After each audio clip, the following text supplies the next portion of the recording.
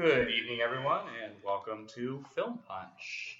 I'm Neil Klingerman, and I'm joined here today by Angela Shershin.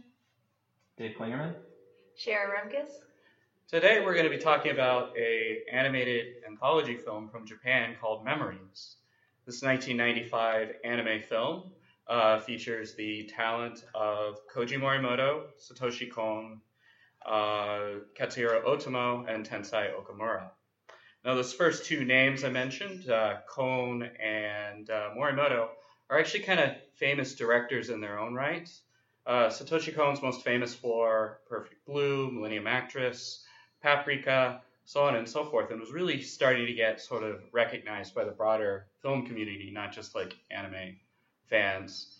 Unfortunately, he passed away around 2010, and he has a very small but very good body of work that I recommend everybody check out. So there are three shorts in this particular anthology. There is Magnetic Rose, Stink Bomb, and Cannon Fodder. And Magnetic Rose is probably the most interesting out of the three shorts. That one was directed by Koji Morimoto, who's most well known in the West for doing the Haunted House short in the Animatrix. And was written by Satoshi Kon, who I mentioned earlier, with animation direction by another auteur in the Japanese animation world. It's basically a who's who of people who are really film-oriented in the world of anime and not so pulpy, which is part of why it's such a magnificent film. And that guy is Hiroyuki Okiura, who's known for producing very realistic kind of animation. He's most well known for the opening sequence to Cowboy Bebop, the movie. So let's dive into this first film. I think it's by far the meatiest film and most discussion-worthy film out of the group. And there's a lot of kind of interesting themes involving memories and fantasy versus reality, and a lot of stuff that actually Satoshi Kon later in his career. This was literally the first film project that he had a direct hand in. It seems that if you watch any of Kon's work, he actually revisits in later films. So I sort of wanted to open it up. Any impressions regarding just sort of the general atmosphere of this film, the sort of horrific quality? Any thoughts? Yeah, I think I watched this 15 years or so ago, but this one really stuck with me. I remember seeing it. It's quite memorable, just with the astronauts going onto this spaceship kind of thing, and the ship's computer keeps throwing up holograms. So sorta. So the plot's a little convoluted, which is kind of a problem in this world, but I'll kind of break it out a little bit. So what happened in this is that there was a opera singer who basically suffered a mental breakdown and retreated into her little fantasy world. And said opera singer created a whole bunch of computer programs for herself to live out her fantasies until she died. After she died, those fantasies kept playing. The computer basically just went haywire. And her memories sort of imprinted onto the computer. Sure. This is kind of a surrealist short. There's sort of a jump in logic here. Yeah. It's more about, I think, the inner workings of the individual characters and the general theme than it is about presenting something that necessarily logically makes sense. Sure. From a realist perspective, right, it's definitely more. How would the computer have known the one astronaut's memories? Right. Well, I would think I was thinking some way the computer could be able to go into her mind and maybe create the memories, and it's almost like this computer needed a servant, and there's people I'm useful again, and this is trying to have its purpose, I think, in a way. It kind of almost felt like the computer, because it sent out an SOS, and we saw that there had been previous people who'd gone in there, so it's almost craving for attention. She's a lonely opera diva who just wants constant attention, and it gets random like garbage scow people, including the crew that's our heroes, our quote heroes, to come into her little den. Opera diva or operating system diva? A little from column A, a little from column B. One thing that I liked about this vignette was it's kind of a near future type of story, which I think is becoming more and more popular, with Black Mirror and stuff. And I liked how they kind of had different classes. So the astronauts, they weren't actually like big astronauts; they were garbage collectors. So these were really like the working class, and then getting kind of caught up into this higher class. And I was kind of interesting commentary on society in this like near future setting. Yeah. So it's interesting that you mentioned that, because Combe is one of the few like anime directors that actually deals with like directly with class kind of issues. Tokyo Godfathers actually deals with homeless people. And another thing that I find interesting, and you also find this in Tokyo Godfathers, is that everybody on the crew is international. It isn't just Japanese people. You have a guy from Spain, you have a guy from Germany, you have a guy from Russia. They're all very stereotypical, almost cartoonishly so. But it's very interesting to see that kind of internationalism as well on top of the sort of classism. And like Tokyo Godfathers also has like scenes that are in Spanish, because there's like a Latina family who's illegally over in Japan doing migrant type work. So it's really interesting to watch this film if you've seen some of like Combe's later work, because it sort of is him laying out a blueprint for a lot of the themes he'd revisit later on. So I think this also, it kind of showed how the line between fantasy and reality, I think it was mentioned earlier, can be really blurred. With the one astronaut showing his child, but it's just a hologram, and he was getting really caught up into this hologram image of his daughter. Yeah. Oh, and he was the one that kind of saw through the hologram. At first, he realized that. Was it the flowers, I think, that tipped him off? Yeah, it was the flowers that tipped him off. And he was like, "Wait, this isn't real. My little girl died and fell off a roof." And it was interesting. Whereas the other guy was just so wrapped up in the high society that he didn't even like notice that there was anything off. So I think there is kind of an interesting commentary here about how each one of us approaches reality, and each one of us deals with issues that we're dealing with, on an interpersonal level. Miguel is just all about romanticism and, you know what I mean, like reading terrible novels and, just living that kind of life. And he just gets caught up in the romanticism of everything. Whereas, and I guess this is kind of stereotypical because he's a Latin guy, and then the German is the harsh realist, and then the Russian dude, hey, I'm just garbage scow man, Get back here. Get back here. Get back here. We have work to do. But it's interesting because like his own memories, like every one of the different guys' memories affected the outcome of how they dealt with that situation. So, Miguel, he's always lusting after different ladies and probably failing most of the time based upon how he's acting. Yeah. And, whereas, what's that guy's name? I want to say Gunter, but it's not Gunter, but Heinz. It's a very typically German name. Heinz actually really dealt with something awful, and he had to actually overcome that kind of he had to overcome, a trauma. And a lot of this film is actually him like working through ghosts, remnants of him dealing with that trauma. So any additional thoughts regarding that? Well, my first impression of that was got like the 2001 Space Odyssey thing from the beginning. Even from the very beginning, I was thinking, like, you're walking, I was thinking, like, well, maybe she's alive and she's going to be sitting there actually. And they'll be echoing and everything. And they're like, no, it's if Hal took over and needed somebody. And it's like, I got that, I definitely got some 2001 vibes. Yeah. Like this whole anthology is just paying homage to Stanley Kubrick over and over and over again.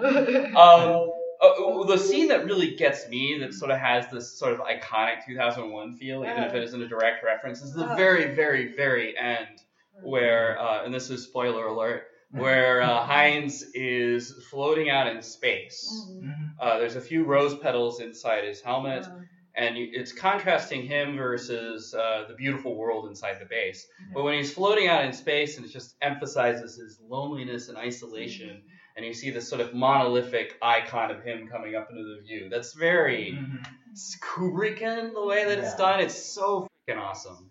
It's funny that you bring that up, because I actually when that scene with him floating by himself in space, I had a different, reference in mind. It came after this, and it's kind of silly, but do you guys remember Futurama, that episode where Bender, he's floating in space? Oh, yeah. And a little community grows on him. Oh, I remember. And he becomes a god, and I was like, obviously that was created after this. Right. But I was like, oh, I wonder if he'll be Bender and have his own community. Well, he would certainly be a lot less lonely at the end of the film. So you were doing well until everyone died. And he's like, oh. It's a great episode. Oh man. Sorry, but so I think I almost took it out of me. I was like, oh wait. It's like, save the funny part for the next episode, not this episode. This is supposed to be like a tragic drama, yeah. With that, I can see why out of these 3 vignettes, this was the first one. This was very powerful and pulls you in. And it's always when you see 3 shorts or 3 vignettes, always the first one is meant to pull you in, and I think this one really did that. Yeah, I absolutely agree. I think a good rule of thumb with these kind of things is always start with the strongest and close with the strongest. And I think out of the 3, the first is by far the strongest. They basically took this ghost story that Otomo wrote in comic book form years ago. And the ghost story was very simple. It's just sort of creepy. People go to a distress signal and they see creepy stuff on a space station about an opera singer. Kohn and Morimoto just went, we're throwing that story out and we're going to write our own thing. And but they still retained some of that. Yeah, they took the basic outline of it and turned it into a 45-minute thing of awesomeness. Yeah.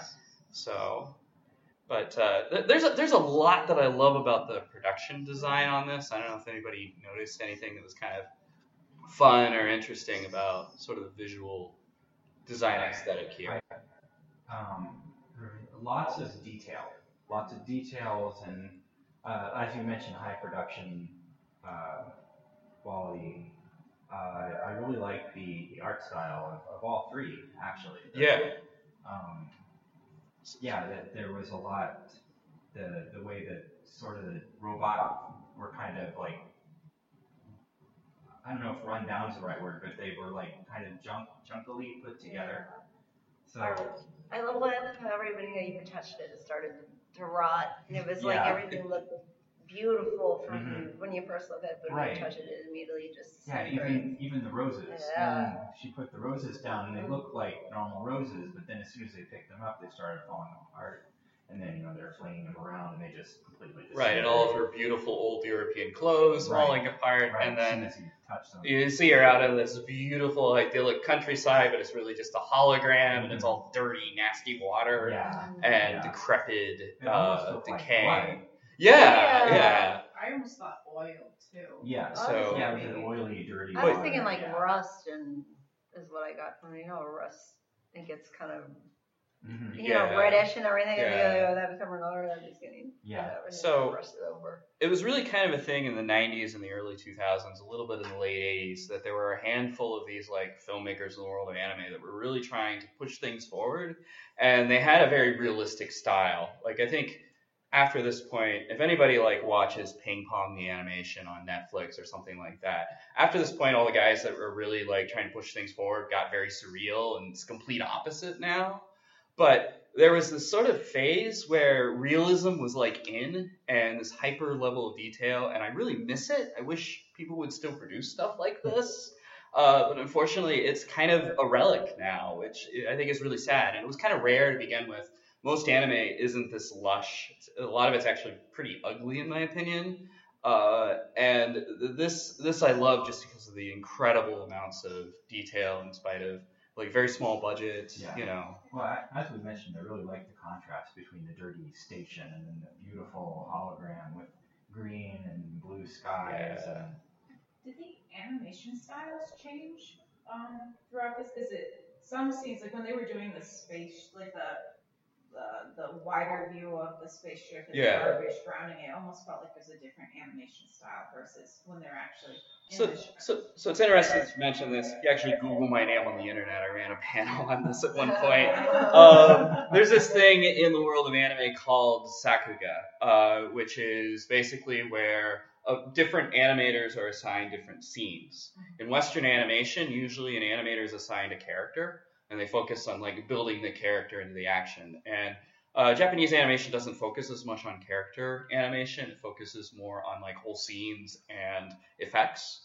And there are individual animators that are given certain scenes, and some of those animators are like auteurs in their own right. So this scene will be done by Hiroyuki Okiura. He has a very different style than Koji Morimoto, who did this scene. So like that's the reason why you're getting that kind of shifting style. And about the only thing I've ever seen in Western animation, because the guys that did it consciously emulated this, was the opening to the movie Super actually does this similar style, because the guys were like, we really like that aspect of anime, so we're going to do this like total like indie Western comics style of having different animators animate different scenes and making the styles not cleaned up the way they would be like in a Disney film. So it's actually probably one of the most interesting things about that world in terms of pure animation production quality. So like you'll watch some dumb like TV show like Naruto, and all of a sudden there'll be one episode where there's this amazingly fluent animated fight, and you'll be like, yeah, this is awesome. And then it'll go back to 50 more episodes of them staring at each other talking about power levels. So, but it's something that, whenever you see a high budget film, high relative to the rest of this world, budget film, you're going to really get that kind of eclecticism in terms of the style. It's really cool. So, one other thing that I like visually, and this is, I mean, like the dank backgrounds is definitely a Koji Morimoto trademark. It's really fun because you're getting 3 directors and all of their trademarks are like merging into one perfect production, basically. And Koji Morimoto really brings that kind of surrealism, although Kon himself's also very surrealist, but his surrealism's crazier than Kon's. Like, for instance, when the opera singer's surrounded by her own hologram, but everything else around her is the decrepit, broken down ship. Mm-hmm. She's in her own little bubble. Right, literally. Actually, I kept thinking of The Wizard of Oz. The good fairy godmother was always in the bubble. Yeah. So I did want to ask, I know at least one of us had seen Madame Butterfly, and the actual opera that is referenced in this is Madame Butterfly. You keep hearing like songs from it over and over again. Like in that scene where there's the hands that are like detached. It's an entire audience of just hands clapping. You actually hear like music from Madame Butterfly. Is there anybody who's actually like seen that opera? Do you have any? Can you see any reference points here, or is this just completely different? Obviously Madame Butterfly was really a guy, and everything is all about the illusion of, these trying to lure this is real, but it's not reality. I'm really just a guy trying to lure you in, type of thing. And I saw one strange interview once they thought they actually found the actual guy, and he was crazy. I mean, he actually wouldn't admit that he was a guy, like I'm really a woman, and there was like this creepy young guy right next to him and stuff, and he was like saying, "Oh yeah, we actually did have, we had to have relations and everything," and I proved to him that I was a virgin by like showing him blood and stuff. It was but like I think that's the only thing I reference I got from that is this like, I'm something beautiful, but I really am something else. I'm over that. So sort of an ugliness, Yeah, the ugly reality, yeah. ugly reality ugly contrasted reality. against Yeah. inner fantasy Yeah. and how humanity deals with it in different ways. Interesting. Okay. One last thing, I really liked, after towards the end, when they're trying to get out, and then the spaceship took the form of a rose. I thought that was really great. Yeah. So the whole short is called Magnetic Rose. So I think that spaceship to begin with, I didn't quite focus on it at the beginning. It seemed more circular. Yeah, it seemed more circular, but maybe that was just an illusion created by like her fantasy world literally blossoming out. And also, like, part of the reason why they go down there is they are drawn. Part of the reason why they can't escape is they're drawn in by like the magnetic forces of probably the anti-gravity that's on that space station. So what do you think happened at the end with poor Heinz and poor Miguel? I think it's clear Heinz created his own community and became God. I'm just kidding. Damn it, Angela. I'm just kidding. Well, but I think Miguel may have passed away. I don't know. Heinz might have been saved, depending on how long they were stuck in space. I don't know. Yeah, he might have been. I don't know. I guess kind of the weird thing about that ending of the short is that I think both of them would have died, but one of them would have experienced the harsh reality of being suffocated to death out in outer space. And the other one would have been living in his little la-di-da fantasy world and suddenly started noticing that he was getting weaker and weaker. And he can't eat or drink. Right. Yeah. And I mean, it's floating in space.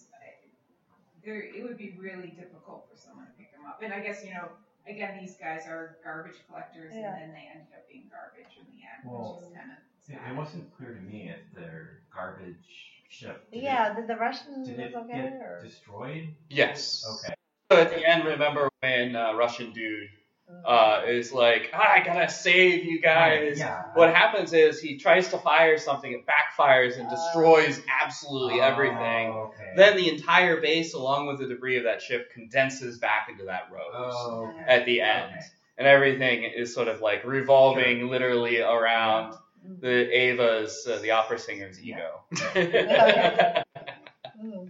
So, and that's where this astronaut was in that right was just like looking at this fantasy world outside and experiencing the cold, harsh, lonely reality of space. Right.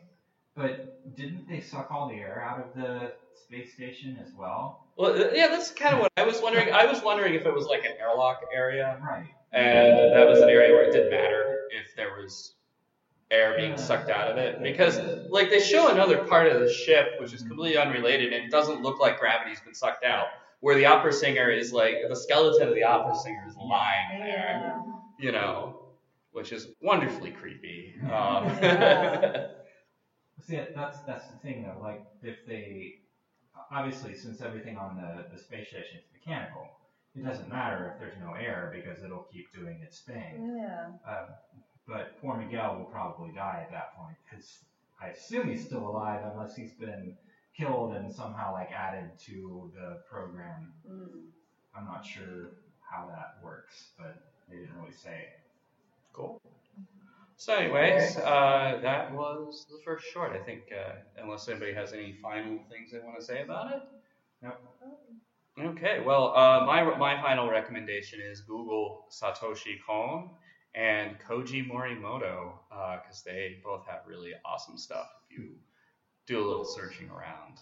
Morimoto deserves way more credit than he gets, especially. So, anyways, next short was directed by Tensai Okamura, who didn't really do anything that noteworthy. He did a TV show called Wolf's Rain, but the screenplay was written by Katsuhiro Otomo, And literally, I think what they did, though I haven't actually read the original comic, was take one of his old comics from his anthologies and just adapt it into One of Otomo's? yeah, one of comics? one of Otomo's old comics that he wrote in the 70s or 80s that America will never see, unfortunately, because Otomo doesn't want them to come here for whatever, God knows whatever reason.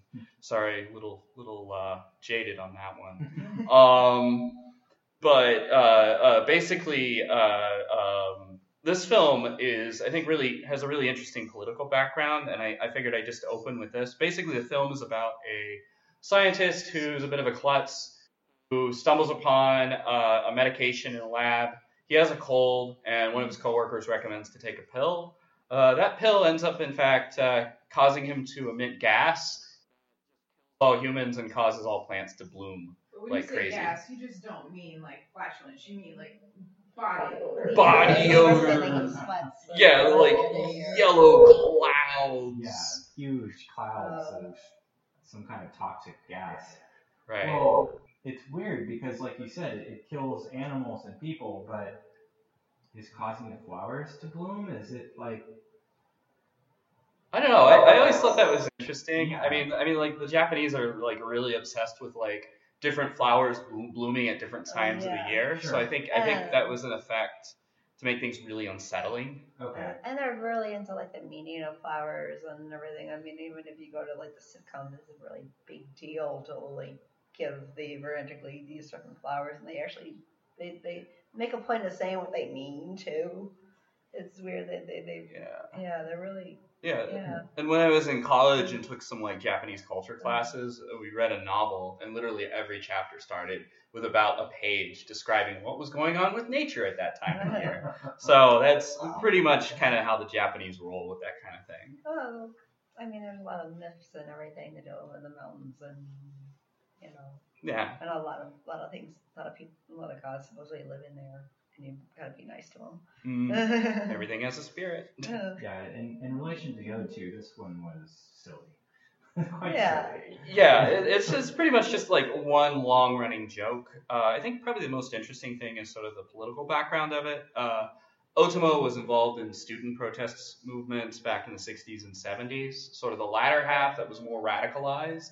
And you can definitely see it like in Akira with all the like protests constantly happening and all the explosions everywhere. And this film really takes a jab at this thing known as the ANPO Treaty or the San Francisco Treaty. And the majority of that protest group was called Anpo Hantai, or Oppose the ANPO Treaty. And that treaty basically gives the United States military sovereignty over Japan. Japan's technically not allowed under Article 9 of their constitution to have a military, but because of the Cold War, we kind of let them have a self-defense force. But due to this treaty, if Japan's military doesn't do what we want it to do, we can just go in and take over, be their defense, basically. We're their military. Japan doesn't technically have one, but they have a self-defense force. So that's kind of the core of a lot of this And when some they satire. funding the pill too, the research for the pill in the beginning, and then so they actually made the problem, which of course they did with the atomic bomb and everything. They created a huge problem. But at the same time, if this pill was like such a big deal, it shouldn't just be sitting out on the guy's desk. Yeah. Well, that's what I think. It's almost like a Mr. Bean kind of scenario. In a way, it was like he was just completely clueless, and like everybody's dropping around. Even when his grandma says, "Turn back, I need to come." That's like what, Grandma? You're hearing your grandmother in a distant helicopter telling you to go the other direction, and he's like, "I don't know what to do. This is weird. Things are dying around me." Every military force possible. They had like what 20 air carriers. Yeah, Right. Yeah. They had like the entirety of the Japanese self-defense force, and then like American reinforcements on top of that. And they still couldn't get this poor guy because for whatever reason the gases all scrambled the missiles and caused them to like blow up everything else. But I love the best he's just on this little scooter and the bridge is falling apart and he's like, "Oh, this is so annoying." Really Why does this keep and I guess there aren't very many common themes between these three shorts, but one common thread you could probably talk about is that every short involves common people. the poor little guy is just a regular Joe working at a research lab, and he didn't want to get involved in geopolitical crap. He just wanted to I had a cold. Yeah. He was just doing what he was told to do. So I think he mixed up the colors and I mean, like, if I was in this short, I would have eaten the pill, but I don't think I would have been as dumb as he was about going outside. If I worked at a biomedical research lab, I'm not just gonna go, oh yeah, just take a random pill without like double checking and triple checking. It was like, oh, this was a secret project. It was co-funded with American money, as usual. Americans. I mean, this vignette was definitely cheesy, but I kind of liked it. Yeah, it's fun. One thing I really love about it is the soundtrack. It's this kind of fun mambo jazz, you know. Da da da. Yeah, So it was a good midpoint between the two more serious. Yeah. Have a little more lighthearted. Well, I think it really perked you up too, because I mean the ending of the very first one was a bit of a downer. It's like, oh, that was really sad. Like, here. I kind of love the contrast between poor Heinz, like floating out in the space, possibly to die, and then Yamanashi. Yeah, it starts off with the news broadcast, right? Right. This like cheery, and I mean, if you ever go to Japan, everything's like ridiculously cheery and cheesy, and it's like this ridiculously cheesy morning show. And there's cartoons everywhere. I mean, cartoon characters showing you like information and everything and stuff. Yeah. So. I liked the line where they're like, oh, well, we have to make sure that he's not stressed and his metabolism is low, otherwise he might produce more gases. And they're like, oh, we're just gonna put our entire military force because that's the I mean, all those command center scenes with all the military guys hunkered around, like just being military people, really reminded me of what was that? Doctor Strange. Doctor Strange. Yeah. Hey, Dimitri, I'm upset too. He did a very silly thing. No fighting in the war room. Yeah, exactly. And I kind of think this whole thing has that kind of sense of humor, and I think Otomo's purposely like channeling that. And if you actually watch the making of on this DVD, Okamura's like, I just did everything Otomo told me to do. So, and it shows. It's very much like an Otomo kind of thing. It's very different than the other one where it was two guys like, let's see how different we can be from Otomo. And this is just like straight. If you read a lot of his, if you can get your hands on any of his like older comics, a lot of them are kind of satires against the military and technology like this one. So, all right. Any final things we want to add about that second short? I'll read the label for you. All right, so the third short is I think by far the least conventional out of the three, and a lot of people don't like it because it's so unconventional. I personally love it. I think it's definitely a short that a film crowd would love more than like a anime crowd. So like basically some cool things about it. First of all, this was right when computers were just starting to like enter the world of animation, and the whole film is actually shot like to be the illusion of one take, which is extremely difficult to do in animation. Sure. A little bit like Hitchcock's Rope, for instance. It uses that same kind of technique, but Otomo actually directed this short. He both wrote and directed this short. Or a movie more recently like Birdman. Yeah, a little bit like Birdman. It's the same kind of style as Birdman, but without the constant like drumming and the guy with the drum set going around. But it's kind of a film that like through its like camera work reminds you constantly that it is a film. But what's really neat about it is doing that kind of effect in animation is very difficult. And they actually showed people on the making of like putting cameras, like elaborate cameras around very long lines of drawings. And then they used the computer to like composite and clean things up. And I think they did a beautiful job. I don't know if anybody else like could see any like weird artifacts or anything like that. No, I think you're probably have more of an eye for that than anyone else here. Yeah. So.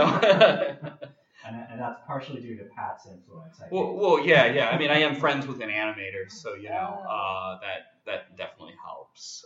He'd probably pick up on some stuff himself, though. He'd probably pick up on even more than you did. Yeah, but so visually, it's more in the vein of like European animation. Like it has a lot of hatching on the characters. I was getting like almost like this Metropolis type feel to it, and you know the workers going off and it's Yeah. this bleak future almost. You know, just keep working. You know, like what are we fighting for? Like nobody knows. It's perpetual keep warfare. Yeah. And that's what's moving their economy forward, is being at war. Yeah. But the first thing I thought of was 1984 by George Orwell, because the whole point of that book is war, permanent war. Yeah. Not only allows for people to live under a totalitarian society, it also pushes the economy forward. Yeah. Mhm. And in the case of this world, it's taken so far to an extreme that I think it provides meaning and purpose to everybody. Like their entire world revolves around cannons and steam, and this whole short, like I love the steampunk kind of aesthetic where it's very primitive, but in some ways it's very advanced. And the ceremony behind the firing of the gun, where you have the high level guy that just struts out and hits the button. Yeah. I mean, Talk about contrast, and he's admired. They have the picture of the guy who's supposed to be doing it. He's this very fit young guy. Yeah. The guy who actually does it is this kind of ugly, old, fat man. Yeah. Presses a button. Right. It's not really, they could have a computer do that. Right, but he's dressed really fancy, and you sort of get the feeling that the propaganda posters, this is sort of like a communist kind of society, but even within the communist society, there's still this weird class system. And I almost think that this is like Otomo, who's a leftist himself, sort of like poking fun of communism, sort of hypocrisy in terms of, class and society. Yeah, and it's interesting how the whole town is set up around these canyons, and clearly the father in this one, he worked at the big canyon in the city, and when that shut off, people stopped and cheered, and it just shows how the whole day is structured around this kind of ambiguous goal. Well, it looks like they were expected to cheer. Yeah. Like, supervisor or whatever was walking down the line, and the one lady taps the other one out because she wasn't cheering Enthusiastically, yeah. And even when she does cheer, So in all of these societies, there's people that truly believe in it and people who don't as much. Yeah. I think we saw her outside taking the posters from the people, or maybe she was one of the people that was saying, okay, we need to improve this. And that, again, what they were advocating for was not ending this. It was, let's use not as harmful gunpowder. Right. So that the workers who are fighting towards our glorious goal for dear leader will be able to survive a little better and live a little better life. But I really love kind of the visual storytelling here. This isn't a traditional narrative. This is something where, hey, we're just going to show you the day in the life, focusing on two characters, a father and his boy. And we're going to show them contrast the boy's life with the father's life. And I really felt you learned quite a bit about society, especially the kid being in class. And he's saying, we'll, triangulate our enemy's coordinates by using sine, cosine, and tangent. And they obviously have no idea where, or what they can't see what they're shooting at. They're just aiming and shooting. They don't really know. And they don't learn more about gunpowder in your chemistry class. So everything has a war theme to it. Right. Yeah, even the freaking TV show they're watching is like the Gun Cannon family. The Cannon. It was the Cannon family. Yeah, and then there's the war report. We had 5 major hits, Right. 1 medium hit. What I was interested in is they did one pan from from being inside the city looking out, and you did see kind of a field with a bunch of holes in it. It wasn't quite clear if that's holes that they produced or that the enemy produced. Yeah, and I don't even know if the enemy actually exists. I get the feeling that this is a world where the enemy doesn't necessarily exist, or even if they do, they're just a symbol. And basically they're just living in their own little bubble. It's like a North Korea kind of. There was they talked about counterattacks, but we never actually saw a counterattack. They just fired their cannon. Yeah. That's pretty much it. When the kid went to bed at the end of the short, there were air raid signs. time. I wonder where that light That's was true. coming from, and I don't know. But you almost wonder if that's just a shout too. Right. So, it's just a visually magnificent short. My favorite scene out of that whole thing, personally, I don't know if anybody else wants to chime in, but my favorite scene out of that whole thing is after the elaborate ceremony of the cannon, the big fat rich guy pushes the button, cannon fires, and then it does this pull back zoom where you see the cannon, and then it just keeps on zooming into the factory where the munitions workers are working, and then every single munitions worker is going, yay, yay, and that's just an absolutely incredible shot. It would be very difficult to pull off in live action too. It's not only difficult to pull off in animation, it's difficult to pull off in live action, and they just nailed it. I get chills down my spine every time I see that scene. So That was cool. Yeah. Yeah, I think North Korea is probably a good comparison here because it shows society being set up against one goal, and then once you're integrated into it, being that becomes your reality. And it's I guess bringing it into context with more current political climates, like nationalism is growing across the globe, and from someone who lives in North Korea, having that goal of we must attack the enemy, that is their form of nationalism. Yeah. And that's definitely, I mean, you can kind of see just by looking at the current state of things how bubbles influence the way people look at the world, and how those sort of social bubbles and social constructs that we live in shape how each one of us is going to live about our daily lives. That may not be anything as ridiculous as cannons, but, societal views and whatnot. I think for me and my brother too, coming from Ohio and just seeing the contrast between how where we grew up views the world and where we live now views the world is really fascinating. And it can go as extreme as the entire world revolves around cannons fighting an enemy. Yeah. So, but yeah, one of the quip I was going to do on the short was there were rumors, nothing confirmed, but did anybody watch Steamboy? It's another film Ultimo did. I don't remember if I did or not. Yeah, but basically it is forgettable in my opinion. But there are some rumors that this was originally what Steamboy was going to be about, and that this short was a preview for it. Yeah, I think I remember you mentioning that. Right, and unfortunately, Ultimo tried to get Steamboy to be as big as possible in Hollywood, and Hollywood just chewed him up and spat him out.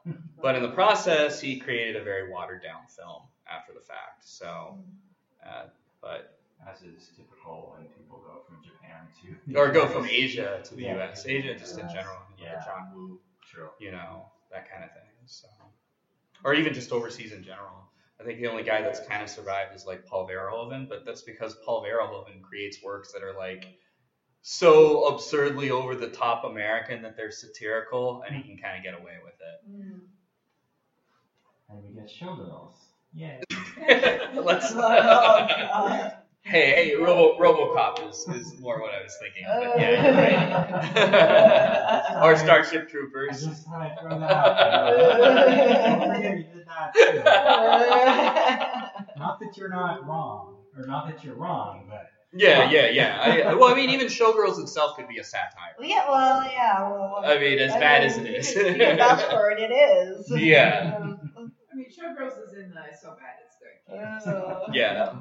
So... But and I think a lot of people when they're watching Ultimo, Akira itself, a lot of people like it for it being badass action and whatnot. But even Akira, if you read deeply enough into it, a lot of it's just satire of So Otomo post-world did camp. Akira as well? Right. Okay.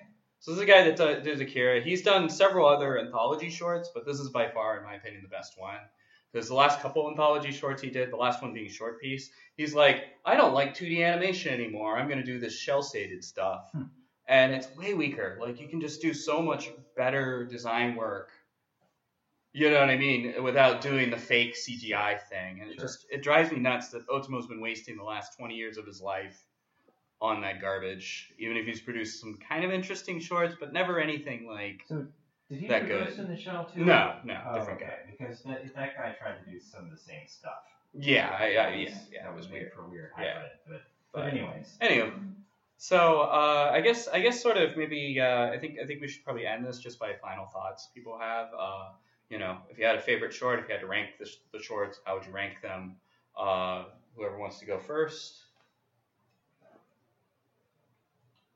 I think I would rank the first one as the best, and the last one number 2, and then the middle one's number 3. Yeah. And any additional thoughts about this as an anthology? I haven't watched that many anime anthologies. Or animation anthologies in general. Yeah, in general. So I don't have a whole lot of. I mean, I think like Heavy Metal. It's probably the only other one I've seen. So, yeah. And maybe some Looney Tunes anthologies, but. I guess looking at these 3 as together in one. You mentioned earlier that there's a common man. Like it's the common, almost like working class person. I like that. And there's also kind of some commentary on, governments and how they, kind of manipulate things, to get certain ends. So I think there's some kind of common themes across all 3 that were pretty interesting. Cool. So I'll go last.